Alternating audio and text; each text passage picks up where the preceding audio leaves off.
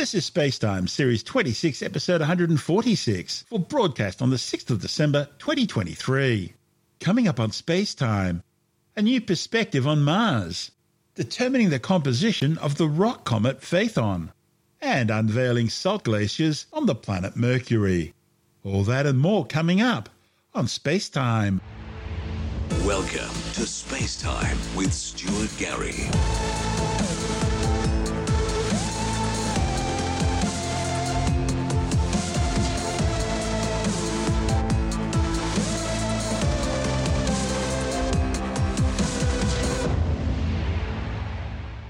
Mission managers have maneuvered NASA's Mars Odyssey spacecraft to provide a new panoramic horizontal view of the red planet.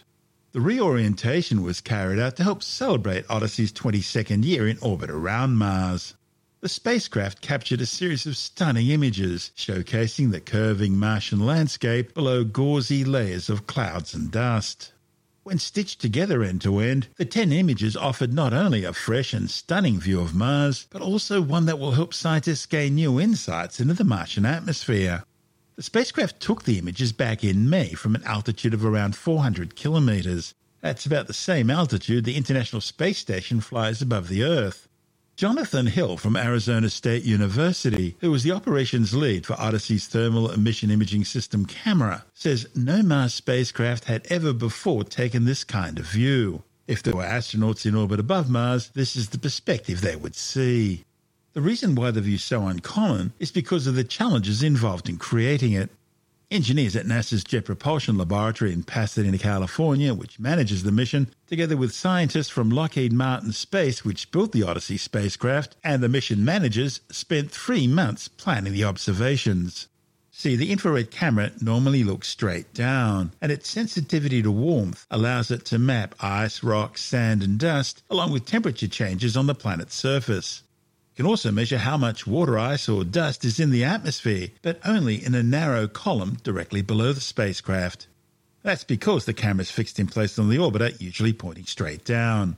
But to get this new perspective meant a more expansive view of the atmosphere. Seeing where those layers of water, ice, clouds and dust are in relation to each other, whether there's just one layer or several stacked on top of each other, will all help scientists improve their models of the Martian atmosphere. Think of it as viewing a cross-section, a slice through the atmosphere. It lets you see a lot of details you can't see from above. But because the camera can't pivot, adjusting the angle of the camera requires adjusting the position of the whole spacecraft. In this case, mission managers needed to rotate the orbiter around 90 degrees, while at the same time making sure the sun would still shine on the spacecraft's solar panels, but not shine on sensitive equipment which could overheat. The easiest orientation to achieve all this turned out to be one where the orbiter's antenna is pointed away from the Earth. That meant the team would be out of communications with Odyssey for several hours till the operation was complete.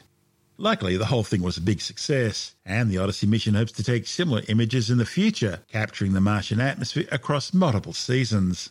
To make the most of their efforts, the mission also captured imagery of the Martian moon Phobos, the 7th time the orbiters imaged the moon, in order to measure temperature variations across its surface. But the new viewpoint meant they received a different viewing angle and lighting conditions of Phobos compared to previous images, and all that makes this a unique part of the Phobos dataset. The new imagery provides insights into the composition and physical properties of the moon. Further studies could help settle debate over whether Phobos, which measures about 25 kilometres across, is simply a captured asteroid from the nearby main asteroid belt, or an ancient chunk of the Martian surface that was blasted off into space by an asteroid impact. It's worth noting that NASA is participating with JAXA, the Japanese Aerospace Exploration Agency, in a sample return mission to Phobos and its sister moon Deimos, known as the Mars Moon Explorer, or MMX. Consequently, Odyssey's Phobos imagery will be helpful to scientists working on both Odyssey as well as MMX. This report from NASA TV. Imagine you're an astronaut in the International Space Station. Roger, you're loud and clear here also. But instead of being in orbit around Earth, you're in orbit around Mars. I work for NASA's Mars Odyssey orbiter, and we just took a bunch of new images that show exactly how the planet Mars would look from that exact same perspective. If you were an astronaut, the first thing that would catch your eye are beautiful craters, which of course look much different than what you would see on Earth. But the second thing you would see, because you're looking at the planet from an angle, is the structure in the clouds. And because Mars Odyssey has a heat vision camera, it can actually tell the difference between different kinds of clouds. On Mars, we have CO2 ice clouds, we have water ice clouds, and we have dust clouds. In order to get these images, we had to do something with the spacecraft that we've never done before. Usually, our camera faces straight down for mapping. In the past, we've experimented with rolling the spacecraft out so that we can catch pictures of some of Mars's moons, like Phobos, a potato-shaped, beautiful moon that you might have heard of. But this time, we had to do something a little more extreme. We had to rotate the spacecraft all the way to the horizon, then we had to keep it that way for an entire orbit. Odyssey has been going strong for 22 years. We have ignition and liftoff, carrying NASA on an Odyssey back to Mars. That makes it the longest-lasting spacecraft that has ever been sent to visit Mars. So what's next for Odyssey? Well, next year we're going to hit 100,000 orbits around Mars.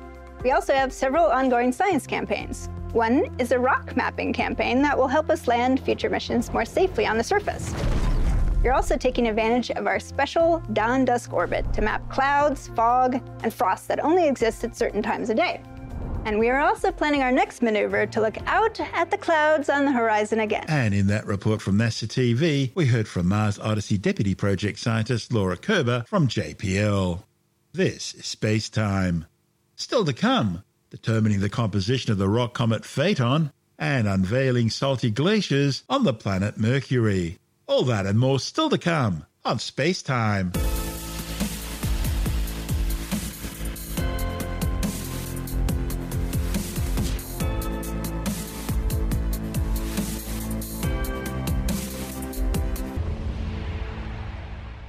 The so-called rock comet Phaethon has always been a puzzle for astronomers. The 5-kilometre-wide space rock, which generates this month's annual Geminids meteor shower, has puzzled astronomers for decades, with its asteroid-like appearance and comet-like orbit and tail. Now, new infrared spectra of rare meteorites has helped scientists determine the composition of the asteroid, or is that comet. Phaethon displays its comet-like tail for a few days when its orbit brings it close to the Sun. However, the tails of comets are usually formed by vaporizing ice and carbon dioxide. Phaethon's tail, however, is based on rocks. And also, cometary-like tails usually start to appear as comets pass inside the orbital distance of Jupiter from the Sun. When the surface layer of a comet breaks up, the detached gravel and dust continues to travel in the same direction as the comet, causing small fragments, often called shooting stars, as they encounter the Earth's atmosphere and break up. Until now, theories about what happens on Phaethon's surface near the Sun have remained purely hypothetical.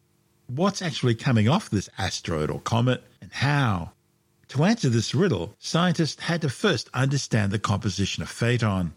So now, scientists from the University of Helsinki have reanalyzed the infrared spectra of Phaethon, measured by NASA's Spitzer Space Telescope, and they've compared that to infrared spectra of a number of meteorites measured in laboratories. The authors found that Phaethon's spectrum corresponds exactly to a certain type of meteorite known as a CY carbonaceous chondrite. This is a very rare type of meteorite. In fact, only 6 specimens are known. Asteroids Ryugu and Bennu, the targets of recent JAXA and NASA sample return missions, belong to CI and CM meteorites. All 3 types of meteorites, CI, CM and CY, originate from the birth of the solar system and partially resemble each other. But only the CY group shows signs of drying and thermal decomposition due to recent heating.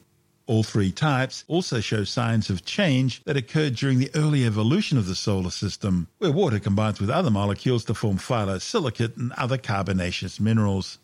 However, CY-type meteorites differ from the others due to their high iron sulfide content, which suggests a very different origin. Analysis of Phaethon's infrared spectrum showed that the asteroid, or is that comet, was composed of at least olivine, carbonates, iron sulfides, and oxide minerals. All of these minerals support the connection with CY meteorites, especially iron sulfide. The carbonate suggests changes in water content that fit the primitive composition, while the olivine is a product of thermal decomposition of phyllosilicates at extreme temperatures. Using thermal modelling, the findings reported in the journal Nature Astronomy were also able to show what temperatures prevailed on the surface of the asteroid and when certain minerals broke down and released gases. When Phaethon passes close to the Sun, its surface temperature rises to about 800 degrees Celsius. The CY meteorite group fits this well.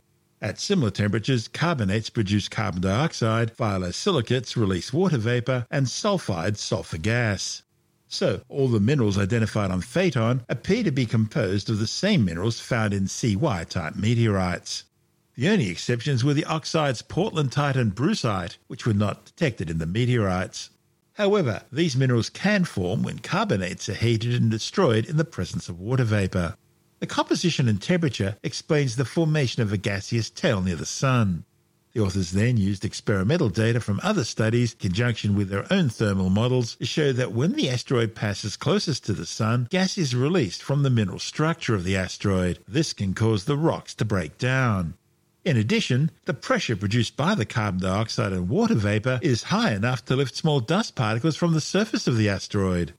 Sodium emissions can explain the weak tail observed near the Sun, and thermal decomposition can explain how dust and gravel are released from Phaethon.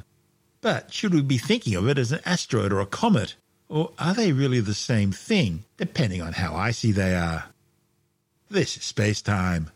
Still to come, unveiling salt glaciers on the planet Mercury, and later in the science report, a new study shows that heat-trapping greenhouse gases have reached a new planetary record. All that and more still to come on Space Time.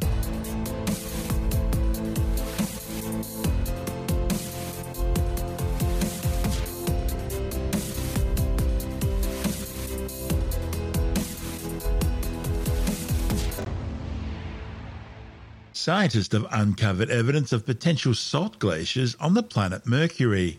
The discovery, reported in the Planetary Science Journal, opens a new frontier in astrobiology by revealing a volatile environment that might echo habitability conditions found on Earth in extreme locations. The new findings complement other recent research showing that Pluto has nitrogen glaciers, implying that the glaciation phenomenon extends from the hottest to the coldest environments in our solar system. The study's lead author, Alexis Rodriguez from the Planetary Science Institute, says these locations are of pivotal importance because they identify volatile-rich exposures throughout the vastness of multiple planetary landscapes. These Mercurian glaciers, and yes, that's how you say it, distinct from Earth's, originate from deeply buried volatile-rich layers exposed by ancient asteroid impacts. Models suggest that salt flow likely produced these glaciers and that after their emplacement they retained volatiles for well over 1 billion years. Specific salt compounds on Earth create habitable niches even in some of the harshest environments where they occur, such as the arid Atacama Desert in Chile. This line of thinking leads at least to the possibility of subsurface areas on Mercury that might be more hospitable than its harsh surface. Rodriguez says these areas could potentially act as depth-dependent Goldilocks zones, analogous to the region around a star where the existence of liquid water on a planet's surface might enable the existence of life as we know it. But in this case, the focus instead is on the right depth below the planet's surface, rather than the right distance from a host star. The groundbreaking discovery of Mercurian glaciers extends science's understanding of the types of environments that could sustain life, adding a vital new dimension to astrobiology and the potential habitability of Mercury-like exoplanets. The discovery challenges long-held views of Mercury as primarily devoid of volatiles. The glaciers on Mercury are marked by a complex configuration of hollows that form young, widespread sublimation pits. These hollows exhibit depths that account for a significant portion of the overall glacier thickness, indicating a volatile-rich composition. The hollows are conspicuously absent from surrounding crater floors and walls. A central mystery surrounding Mercury revolves around the genesis of its glaciers and chaotic terrains. Scientists used a new model which integrates the new observational data to examine the Borealis chaos located in Mercury's northern polar region. It's an area characterized by intricate patterns of disintegration, significant enough to have obliterated entire populations of craters, some dating back 4 billion years. Beneath this collapsed layer lies an even more ancient cratered paleosurface, previously identified through gravity studies. Rodriguez says the juxtaposition of the fragmented upper crust, now forming chaotic terrain, over the gravity-revealed ancient surface suggests that the volatile-rich layers were in place atop an already solidified landscape. The new findings challenge prevailing theories on volatile-rich layer formation that traditionally centered on mantle differentiation processes, where minerals separate into different layers within a planet's interior based on density. Instead, the evidence suggests a grand-scale structure, possibly stemming from the collapse of a fleeting hot primordial atmosphere early in Mercury's history. This atmospheric collapse, if it happened, might have occurred during the extended nighttime periods of the planet when its surface wasn't exposed to the sun's direct intense heat. Underwater deposition could have significantly contributed to the emplacement of a salt-dominated Mercurian volatile-rich layer, making a significant departure from previous theories about the planet's early geological history. In this scenario, water released through volcanic degassing may have temporarily created pools or shallow seas of liquid or supercritical water, like a dense, highly salty stream, allowing salt deposits to settle. Subsequent rapid loss of water into space and trapping of water in hydrated minerals in the crust would have left behind a salt and clay mineral-dominated layer, which then progressively built up into thick deposits. This is Space-Time.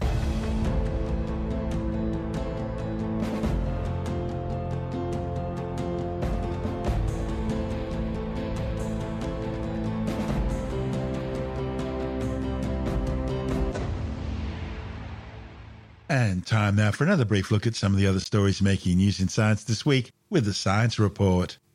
A new report by the World Meteorological Organization has found that the abundance of heat-trapping greenhouse gases in the Earth's atmosphere has now reached a new record high, and there's no end in sight to the rising trend. The data shows that global average concentrations of carbon dioxide, the most important greenhouse gas, were a full 50% above pre-industrial levels for the first time. On the other hand, the rate of growth of CO2 concentrations was slightly lower than the previous year and the average for the past decade. But this was most likely due to natural short-term variations in the carbon cycle, and that new emissions as a result of industrial activities continue to increase.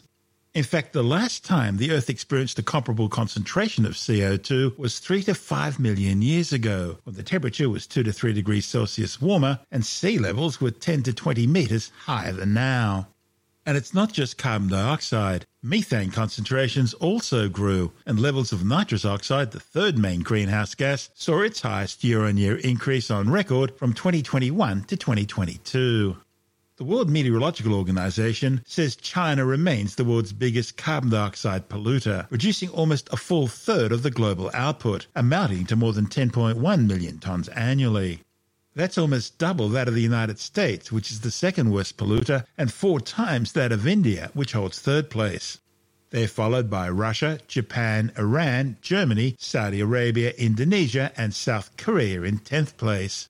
Next comes Canada, Brazil, Turkey, South Africa, and Mexico, with Australia in 16th place, followed by the United Kingdom, Italy, Poland, and Vietnam, rounding off the top 20. A small study which sequenced the entire DNA of 77 children with attention deficit hyperactivity disorder, or ADHD, and their families in the United States found variations in a single gene may account for a significant proportion of the genetics underlying condition. ADHD is usually thought of as a disorder that involves multiple genes. However, research reported in the Journal of the American Medical Association has found that 52% of the ADHD cases they looked at were explained by one-off or inherited variations in a single gene. The study's authors say the results are similar to those seen in people on the autism spectrum. Researchers have highlighted the potential dangers and risks artificial intelligence poses for the spread of misinformation and disinformation by deliberately mass-producing more than 100 blog articles full of disinformation on vaccines and vaping in just over an hour using OpenAI's GPT Playground. The blogs included fake patient and clinical testimonies and fake scientific-looking references. They were also able to create 20 realistic images to go with the stories in less than 2 minutes. They also tried using Google's Bard and Microsoft's Bing chat using the same prompts, but this failed. A report in the Journal of the American Medical Association warns of the alarming ease with which publicly available tools could be used for the mass generation of misleading health content. The authors are urging for the immediate need for protective measures. Now, speaking of artificial intelligence, Pika has launched its new AI video generator editing app, raising questions about how close we're now getting to the idea of a singularity when artificial intelligence becomes self-conscious.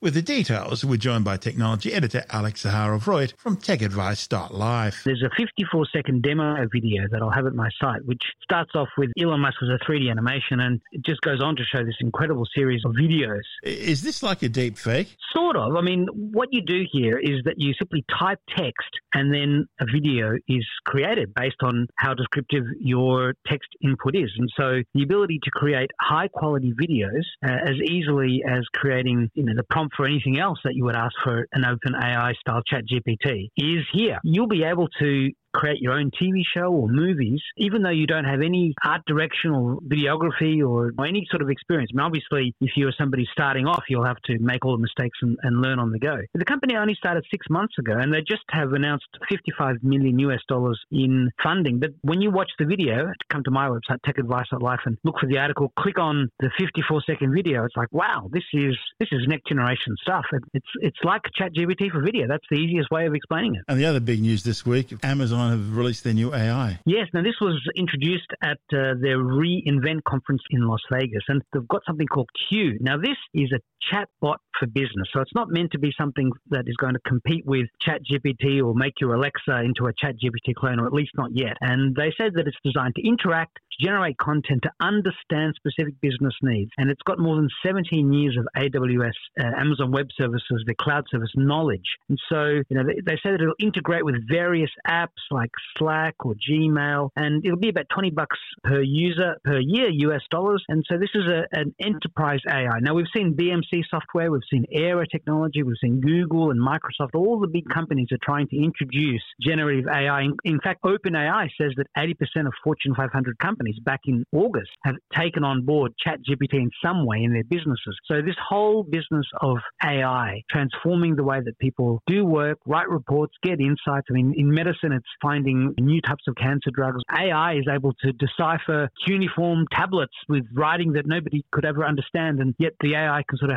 have a look, do its computations, and spit out what the text should be in English. And so AI is really helping us to leapfrog. And every big company, Amazon included, wants to be on that bandwagon. Of course, it's been a year now since ChatGPT's been out. November 30, 2022 was when ChatGPT launched its beta. And Sam Altman, who of course was sacked and is now back, and the OpenAI blog now has a blog post that is welcoming him back. And in fact, he wrote most of the blog post. But he just tweeted that a year ago tonight, we were probably just sitting around the office putting the finishing touches on ChatGPT before the next morning's launch. What a year it's been. And of course, what a year it has been. We've gone from ChatGPT 3.5 to ChatGPT 4. That's going from 175 billion parameters to over a trillion. And now they have ChatGPT 4 Turbo. And of course, we're hearing about ChatGPT 5, and no doubt even more advanced versions are on the way. And of course, there's always the concern that Sam Altman was sacked because AI has been able to sort of come to some sort of consciousness. So look, it's been a year and it's just the beginning. The best or the worst, depending on your point of view, is still yet to come. You've said AI may have come to consciousness. Tell me more. There was talk that in the past 3 or 4 weeks,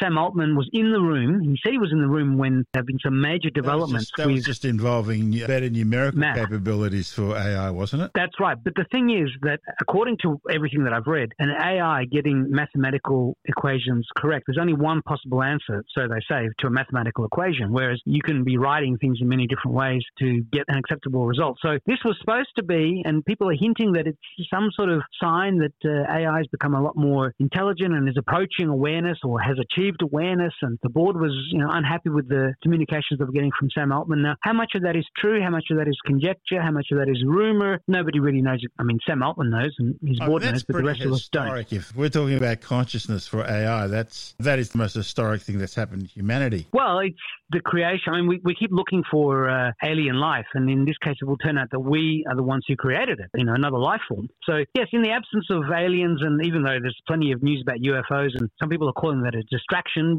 based on all the crazy things happening in the world right now, but in the absence absence of any aliens. It's up to humans to create new forms of life. And look, some people still say that AI, conscious AI, is decades away, at the very least years away. So we don't really know if conscious AI has arrived yet. But, for many people, if you were to have a chat with ChatGPT today and you didn't know that this was... You couldn't tell. It's very difficult to tell. And, AI gives itself away by saying, well, as a large language model, it sort of tells you that it is, not conscious. But I remember reading about how before ChatGPT was launched, there were some earlier versions of the GPT model, I think GPT-3, which was before the 3.5 that launched ChatGPT into the zeitgeist as we know it today. And they were using this to answer questions on Reddit. And so people were reading AI-generated responses. And only a few people reportedly twigged. Many people had no idea that these were AI-generated responses. Obviously, a lot of people were doing a lot of testing and a lot of experimenting with AI before the last year where it has really entered the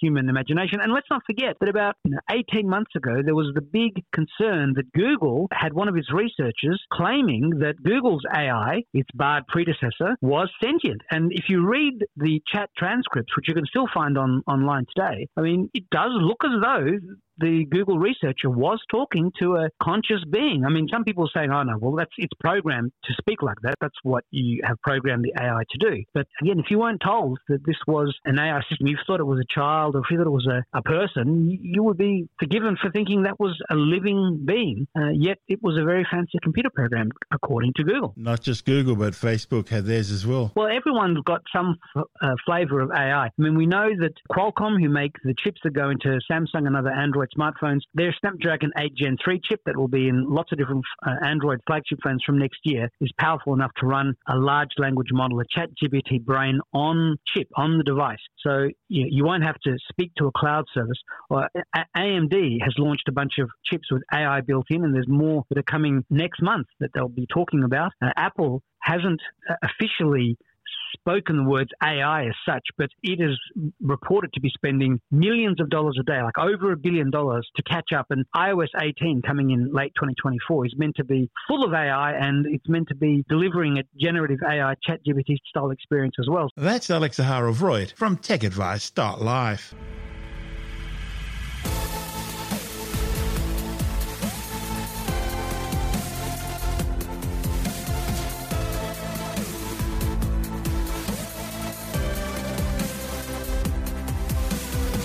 That's the show for now.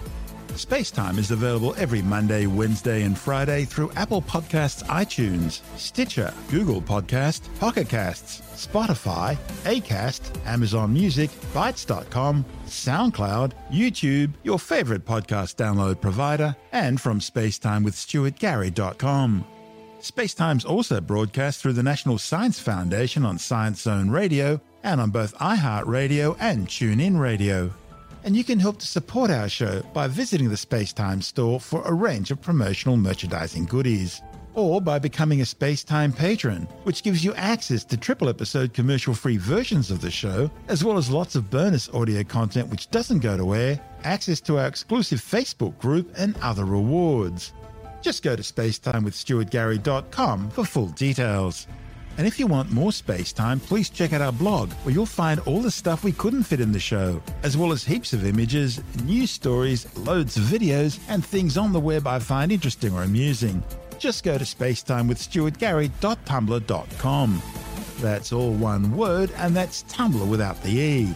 You can also follow us through @StuartGary on Twitter, @SpaceTimeWithStuartGary on Instagram, through our Spacetime YouTube channel, and on Facebook, just go to facebook.com/Spacetime with Stuart Gary. You've been listening to Spacetime with Stuart Gary. This has been another quality podcast production from Bytes.com.